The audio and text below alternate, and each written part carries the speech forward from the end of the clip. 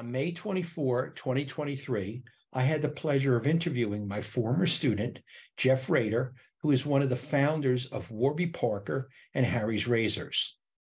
As a shareholder of Warby Parker and a consumer of both Warby Parker's and Harry's products, I am very impressed with both companies.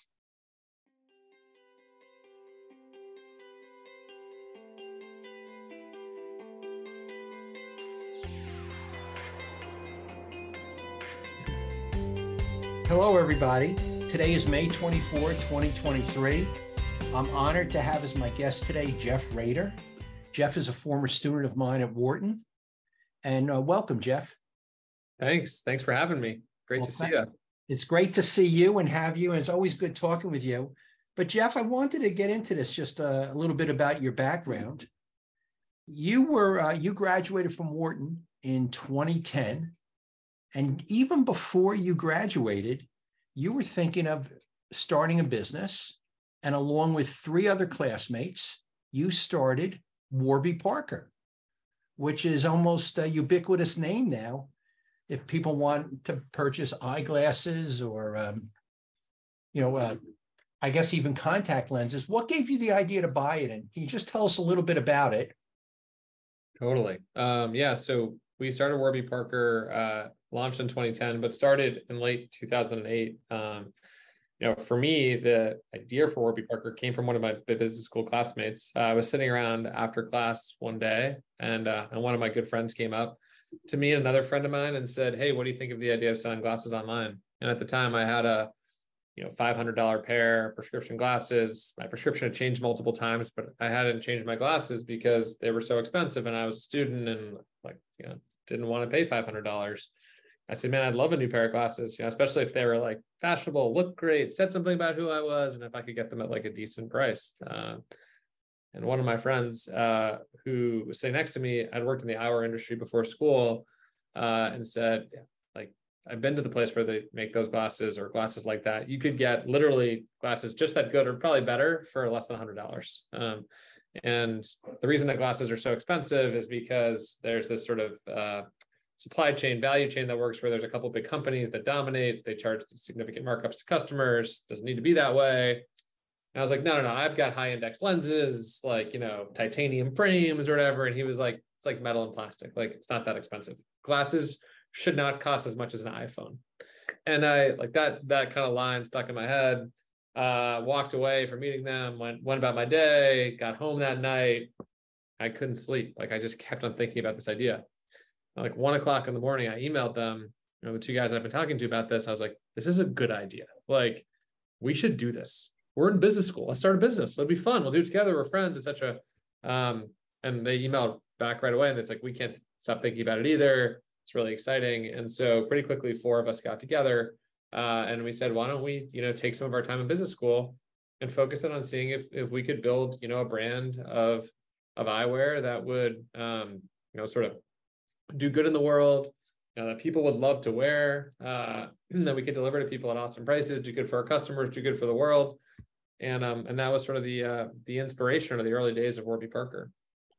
Now, one thing before we get into a little bit more of this, when you talk about doing good for the world, can you just talk a little bit about, because I've always been impressed by what Warby Parker does. Yeah. So my Warby Parker co-founder, Neil, before coming to business school, worked for a sort of social impact organization, nonprofit that provided people with affordable reading glasses, largely people living under less than $4 a day who otherwise wouldn't have access to glasses. And he had this amazing set of stories around how people would put glasses on and they couldn't see before, and all of a sudden they could see. Farmers who were planting seeds could now count the number of seeds, or seamstresses could look at the stitch in their, as they were sewing, and it would change their lives. And I was like, oh my gosh, there's real magic in these moments. You're making a huge difference in people's lives far beyond the price or cost of a pair of glasses. And so, pretty quickly we sort of built into our business model, hey, for every pair of glasses we sell, let's donate a pair through, amazing nonprofit partners to people who otherwise wouldn't be able to see. And what incredible sort of impact could we have there? And now we've expanded that. We have this project we call Pupils Project, where we are trying to provide sort of glasses and eye exams to students in cities like New York and Baltimore, and covering wide swaths of the student population people otherwise wouldn't have access. And so we kind of fundamentally believe that everyone should be able to see, and that we, by building this business, should be able to, over time, give back to the community in a way that we do that. When we recently, Warby Parker went public, we started a foundation.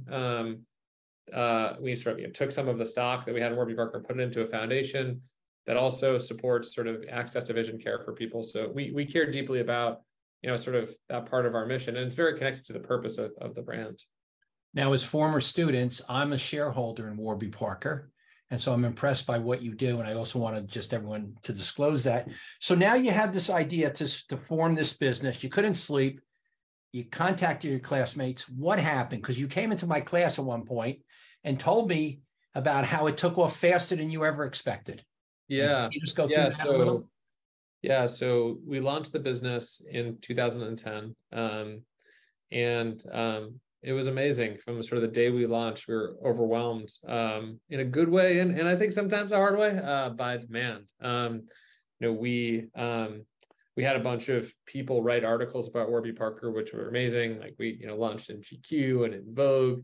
There was this newsletter called Daily Candy that was widely read at the time, and they wrote a piece about us in the New York Magazine, and just a bunch of amazing folks, kind of wrote about Warby Parker, and they, sort of said, hey, there's this new eyewear label, like products look amazing, the same as what you'd pay for, what you'd get with a $500 pair of glasses, but they're only $95. You can get them online, and you can try them at home for free. They called us the Netflix of eyewear. At the time, Netflix was, sending DVDs to people back and forth, and you could literally get us to send you 5 pairs to try on at home, try them on and come back. And so like they have this new business model that enables them to deliver you amazing glasses at really affordable prices. That was kind of like the set of stories. And we were surprised that A, we were able to get people to talk about it, and then B, that people would read it to come to our website. But very early on, we were overwhelmed with demand. Like we sold out. We had our first year sales projection in our first month. We had thousands and thousands of customers, and then it was on us to go make those customers happy. And I think one of the things that my co-founders and I took really seriously was kind of being on the front lines and trying to ensure that everybody who bought from Warby Parker in the early days had a good experience. We hired people who would also be highly customer sort of centric and customer obsessed, and that they would also be very focused on sort of enabling customers to have good experience. I gave away, tens, maybe hundreds of pairs of glasses in those early days because we were screwing up. Like, we got an order and we didn't have the pair of glasses in yet because, we were sold out and someone had to wait longer than they wanted. And I was just like so focused on making sure they were happy that it was like, hey, cool, that pair of glasses on us. Like, we just want you to have good experiences. We're a new company. I'm the founder. Like, how can I make your experience with us better? And, I think we tried to set a tone during that time where our team felt like we had to do anything that we could to make customers happy. And so as we started to scale and grow, we kept on coming back in stock on frames and then selling out again and coming back and selling out. But really tried to do all we could to talk to the folks who were excited about the brand and also just be thankful. Like, gosh, even today when I see people wearing Warby Parkers, I'm like, thank you so much for your support for the brand and for us and the mission and for doing good for others. Like, we really appreciate it. So I think that was an exciting and fun time, and spent a lot of time doing that in the first year plus of Warby.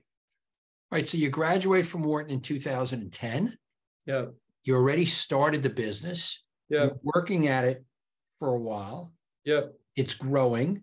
Yeah. And at the time, it was still just an online business. You didn't go to the bricks and mortar. That's right. We had showrooms in our apartments in Philly, and people were driving from New York to Philly to come try on the glasses, which was amazing. Wow. Yeah. Wow. It was a great way to get to know customers. Wow. Okay. So now you decide so 2010 comes 3 years afterwards. Then you decide, I'm still going to remain with Warby Parker in some fashion. Yep. But you decided to start Harry's Razors. Yep. Tell us about that. Yeah. So as we talked about, I started Warby Parker when I was in business school with 3 of my best friends and classmates. Prior to business school, I'd worked at a private equity fund called Charlesbank, which is an amazing place with amazing people.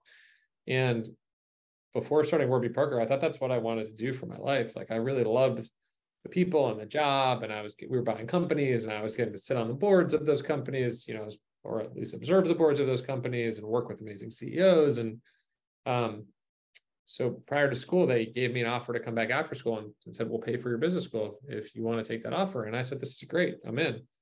So I took that offer. I went to business school. They paid for me to go to school. And then I came back. I had to go back to Charlesbank after business school. And that's when I stepped down from Warby full time, but stayed on the board. And during that time, when I was back at Charlesbank after business school, I was still kind of moonlighting at Warby. It was still really young. And so I'd have breakfast with my co-founders by our office in Union Square, go up to Midtown to Charlesbank's office, come back to our Warby Parker offices later in the evening. And I loved Warby so much. It felt like fun. And in that time, working in private equity felt a little more to me like work. And I was having these kind of existential questions for myself, like, what do I really want to do, in my life? And I had this A/B test. And like, for me there, I don't think there's any better firm in the world than Charlesbank. Like, I still love the people there. They've been amazing mentors and supporters to me. And what was kind of continued to nag at me was that this thing that we'd done at Warby Parker was having so much impact in the world. And I actually just liked doing the entrepreneurial thing. Like, I like starting a company. And so I started having kind of thoughts like, would I want to do something like Warby Parker again? Would it be fun to start another company with all we've learned at Warby Parker and apply it somewhere else? And as I was like starting to think about that more seriously, my Harry's co-founder, whose name is Andy, he and I have been good friends for a long time. He G-chatted me one day. I was at work at Charlesbank. He said, hey, I had a bad experience at a drugstore. I went to a drugstore. I had to wait for a long time for someone to unlock the razor case. I bought some razor blades and shaving cream and like way overpaid for them. I think it was like $25 for 4 razor blades and some shaving cream, which just feels crazy to me. Like, I mean, I know that there's a significant difference between how much I'm paying for these things and what they cost to make. And then I'm looking at my package, there's like a blade flying over the moon. Like, I don't understand why this is the way this is. Some futuristic interpretation of technology that's like packed into my razor blade that I have to pay too much for. And it's locked up because it's so expensive. Like, it just feels like a broken customer experience. And, the question he asked me is, could you take what you learned at Warby Parker and do it better here? And then we started, and I was like, oh my gosh, like I felt like the first time I heard about Warby Parker, like I sat back in my chair and I was like, yeah, that does really feel bad. When you check out at the drugstore and you paid $70 and you look and you're like, what did I just buy for $70? Like, oh, I bought some Band-Aids and some razor blades, and that the razor blades are like, what's so expensive? I was like, this is crazy. You're totally right. There is an opportunity here to do something better for ourselves first, guys like us. Now, I don't know, would a lot of other guys want that? Probably, but we should probably validate that. And then we started riffing on a business model where you could build a brand that looked and felt different with incredible design and handles that featured just the amazing elements of the product. And you have to find great blades. Like, they can't just be okay. They have to be like the very best blades in the world, because this is like a knife you're taking to your face. So we have to find really high quality blades. So that seems like something we have to figure out if we can do. And then we could sell them online. Like, we could bypass the whole drugstore experience. And what was so cool about Warby Parker is I love talking to our customers at Warby Parker. And at Warby Parker, you kind of buy glasses once or twice, and then you're good for a while. At Harry's, you get to keep coming back for products over and over and over again. So we can build long-term relationships with our customers. That's a pretty cool model. And we could sort of build, sort of good for the community into this too. And so we got excited about all these ideas, literally in that chat and then in subsequent conversations. And then we started doing all the work around, like, is this an opportunity? Why are razor blades so expensive? And why did this experience in the store not feel good to Andy? And what are the underlying factors that created this the way that, and could we actually build something different or better? And yeah, I mean, we took a year essentially to sort all that out. And at the end of it, I think we felt convicted that we could build something pretty special at Harry's with amazing design. We found a factory in Germany that makes some of the best blades in the world, got them to agree to work with us to make our blades and sell them, through Harry's kind of exclusively in the US. And we felt like we created a brand that was approachable and warm and friendly, that we could give back. We give 1% of our sales back to organizations that support men's mental health. And we feel like, our brand can help you feel kind of good on the inside and the outside. And we talked to a lot of customers who, sort of shared and resonated with the feeling that Andy felt, where they felt like we could do it better for them. And so I think all that gave us conviction to go and launch and build Harry's. Well, it's interesting. Just before the interview today, I mentioned to you that my glasses are from Warby Parker. I use Harry's razors, but it's just so neat to hear how you give back to people, whether it be glasses or in some other fashion through Harry's. And it just, to me, it's very comforting to hear what you're doing. At Harry's, we've given over $12 million to organizations that support men's mental health. I think we're one of the largest donors for men's mental health sort of causes in the country. We've reached over 1.5 million men with the work that we do. And it's just, and I think also like, we care a lot about our own team and our own mental health. And that's been really hard and important in the last number of years is, sort of everyone's had to work through the pandemic and the aftermath. So I feel very fortunate to have people at Harry's who are amazing and care a lot about that. And yeah, I think it's something that we believe really strongly, and it has to be connected to the purpose of the brand. I think like what we found is that 1 + 1 = 3. When we started Harry's, we put a banner up, or during the pandemic, we put a banner up on our website that said like, hey, we know people are struggling. We're all kind of struggling right now. If you just need a place to go, sort of need someone to talk to, or a place to go look, here's a bunch of organizations that are amazing. And we, put all these organizations on a page, organizations that we work with, like incredible places. And those organizations got hundreds and thousands of calls from our customers. And that feels good. It feels like we can not just give, but actually play a role in the lives of our customers. It's positive at the right moment. It's not that we need to be overwhelming to them. They've got their own lives, a lot of other people talking about a lot of things, but in those moments, hopefully we can have impact. So you're doing good while you're doing well, which is very comforting. Trying, and we're not perfect, but one day at a time. And it's interesting that both Harry's and Warby Parker started with a similar sort of analysis, that there's a big gap between what it costs to make the product and what people are paying for it. Yep. There are some differences in that Harry's has recurring sales to the same people every few months or every few weeks, depending on it. And the glasses, as you said, are maybe an annual or biannual purchase. Yeah. Still recurring, but just less frequent. Yep. I see that you're still on the board of the company. And now at Warby, and that's Warby Parker, that you've gone to a brick and mortar model as well as an online model. Mm-hmm.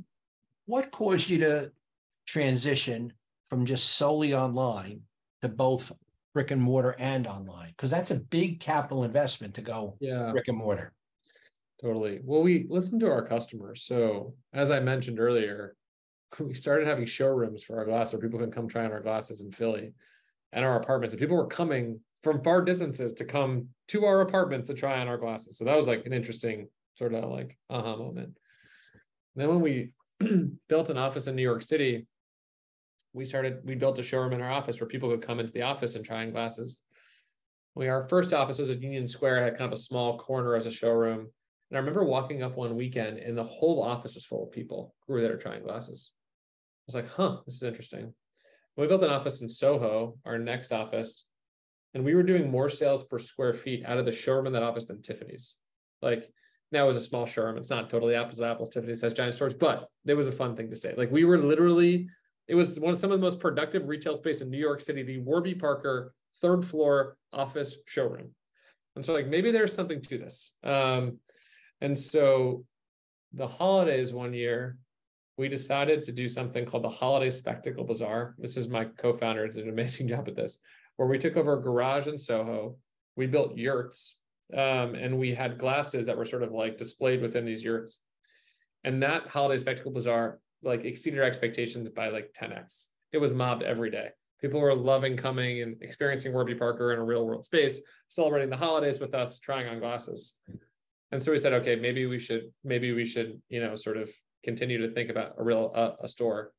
And then, to my co-founder Neil and Dave's credit, they were very patient. They said, if we're going to do a full-time store, we only want to be on these 3 or 4 blocks. We want it to be very close to our office. These are the specific retail blocks we want to be in New York City, in Soho, not too far from the Spectacle Bazaar. And they waited and they waited and they waited. And they finally found a space. They came up on Green Street between Prince and Houston in New York. And so this is the place for our flagship store. And we launched that store, I don't know, 5 or 6 or 7 years ago. And it was amazing. Like, again, totally exceeded our expectations. And now fast forward, I think we have like 200 stores at Warby Parker. And for me, like, it's all about kind of just like figuring out what customers want, which customer demand to get to experience the brand and try on glasses in person. and people wanted eye exams in person. They want to be able to fit contacts in person. All these things now we can offer people as a result of having stores. And so it's about listening to your customer. I think at Harry's, what was interesting is we were in a focus group in the sort of couple of years in, and we were asking our customers, how can we make your lives better?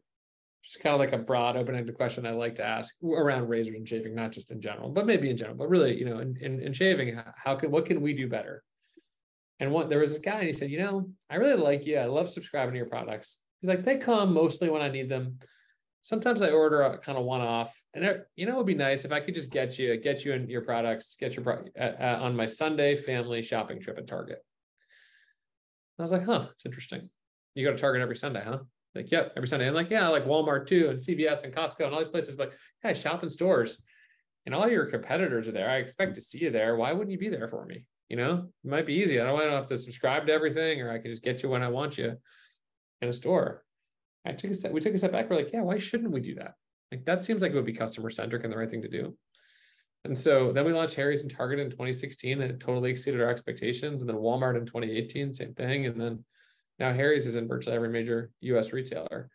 And so again, I just feel like customers kind of tell you what they think, and you got to then launch in a way that's inspiring and exciting and make sure that you're creating an experience there that's awesome for them and that feels connected to DTC and all those other things. But yeah, I think we learn a lot by sort of ensuring that we're trying to do best for our customers. And I feel like when we do that, we swim kind of with the current. And every time we start to get crosswise with customers for whatever reason, we start to swim upstream, and we see that pretty directly. Well, it's interesting how you ask your customers what you could do better. And it seems as if you listen to them pretty carefully. Totally. Yeah. And look, I mean, sometimes they'll say things and we'll say, huh, that's interesting. Maybe we could take it a step further and do this or this, or like, it's on us to create an inspired vision for them in that environment. You know, like when we launched at Target, we put beautiful images of razors on packs and 6-foot end cap with a giant orange razor in the aisle. Like, they didn't tell us to do that. That was looking at this saying, this is how we could make it cool for them. But fundamentally, we could have had a sense for like, this is what kind of people want. Let's put ourselves in their shoes and go deliver that for them. And I push our team to do that all the time. You know, one of the things that we do a lot is we think about the customer journey. So I literally try, like on a board, to put everything up from the moment someone sees Harry's to their 5th order. What are all the experiences they get from us? What are the ads they see? What's the website experience they get? What are the emails they get, et cetera? And we kind of challenge our team. We're like, all right, this is the journey. Put yourself in a customer's shoes. What doesn't feel good? What's confusing? And like, people have amazing, like, that's confusing. Well, we said that way, but we said that way over there. That's confusing. Which one is it? And over time, like, it's on us to then sort of do that. And then what we do is we try to like measure all the time how people are feeling about us. And when we start to go up or go down, we're like, hey, like, going up, great, let's do more of that. Going down, whoa. What do we do? What caused us to create friction in someone's experience with us? More dissatisfaction than before. And how do we correct that and learn from that so we only do good things in the future? And so I do think that's a really important thing to do as a brand. I think brands are built through like all of those little touch points as much as they are through big advertising campaigns around them. Well, as a shareholder of Warby Parker, and as you know, and I take a tremendous amount of pride in seeing you as a former student, as well as your other founders, 2 of whom are former students, how well you've done and how well you listen to everybody and how you're doing good for everybody. Is there anything else that you think you want to impart to people on this? I mean, it just seems neat how you've been able to find markets where there's an opening and where there's a big gap between the cost and what people are paying. And yeah, that certainly helped. And then I think the other thing that's been great and made it really worth it for me is just getting to work with awesome people. You know, I walked out of a meeting a couple hours ago, and we were making some hard decisions, but our team was like so good. They were just like dialed in, weighing trade-offs, talking with each other, building on each other's ideas, pushing each other's thinking politely. I didn't really have to say much in that meeting. I was like, this is just great. Like, you know, and I get real personal joy in like seeing people collaborate in constructive ways and come to good outcomes and grow like professionally as a result. And I hope, we've had at this point, certainly between Warby Parker and Harry's, thousands of people that have worked at both companies. And I hope we've played like a good role in most of their professional journeys. That matters a lot too. And they've certainly done more than I could have ever done by a lot in terms of building our business. So that feels good too. I mean, I can tell you that I've had several students who've worked for you at either Warby Parker or Harry's. They've all had very good things to say about the experience, which is just great to hear. Good. Is there anything else that you want to add? I really appreciate you taking the time to talk with us. It just seems like there's tremendous opportunities out there for you. I am very impressed by how you're giving back to help others. Yeah. And how you've just keep rolling and improving and increasing your sales channels, whether it be razors online and then through stores. And it's just, and same thing with your with the Warby Parker. So cool. I don't know what else to tell you, but just thank you very much. Thank you. And thank you so much. I appreciate you taking the time. So thank you.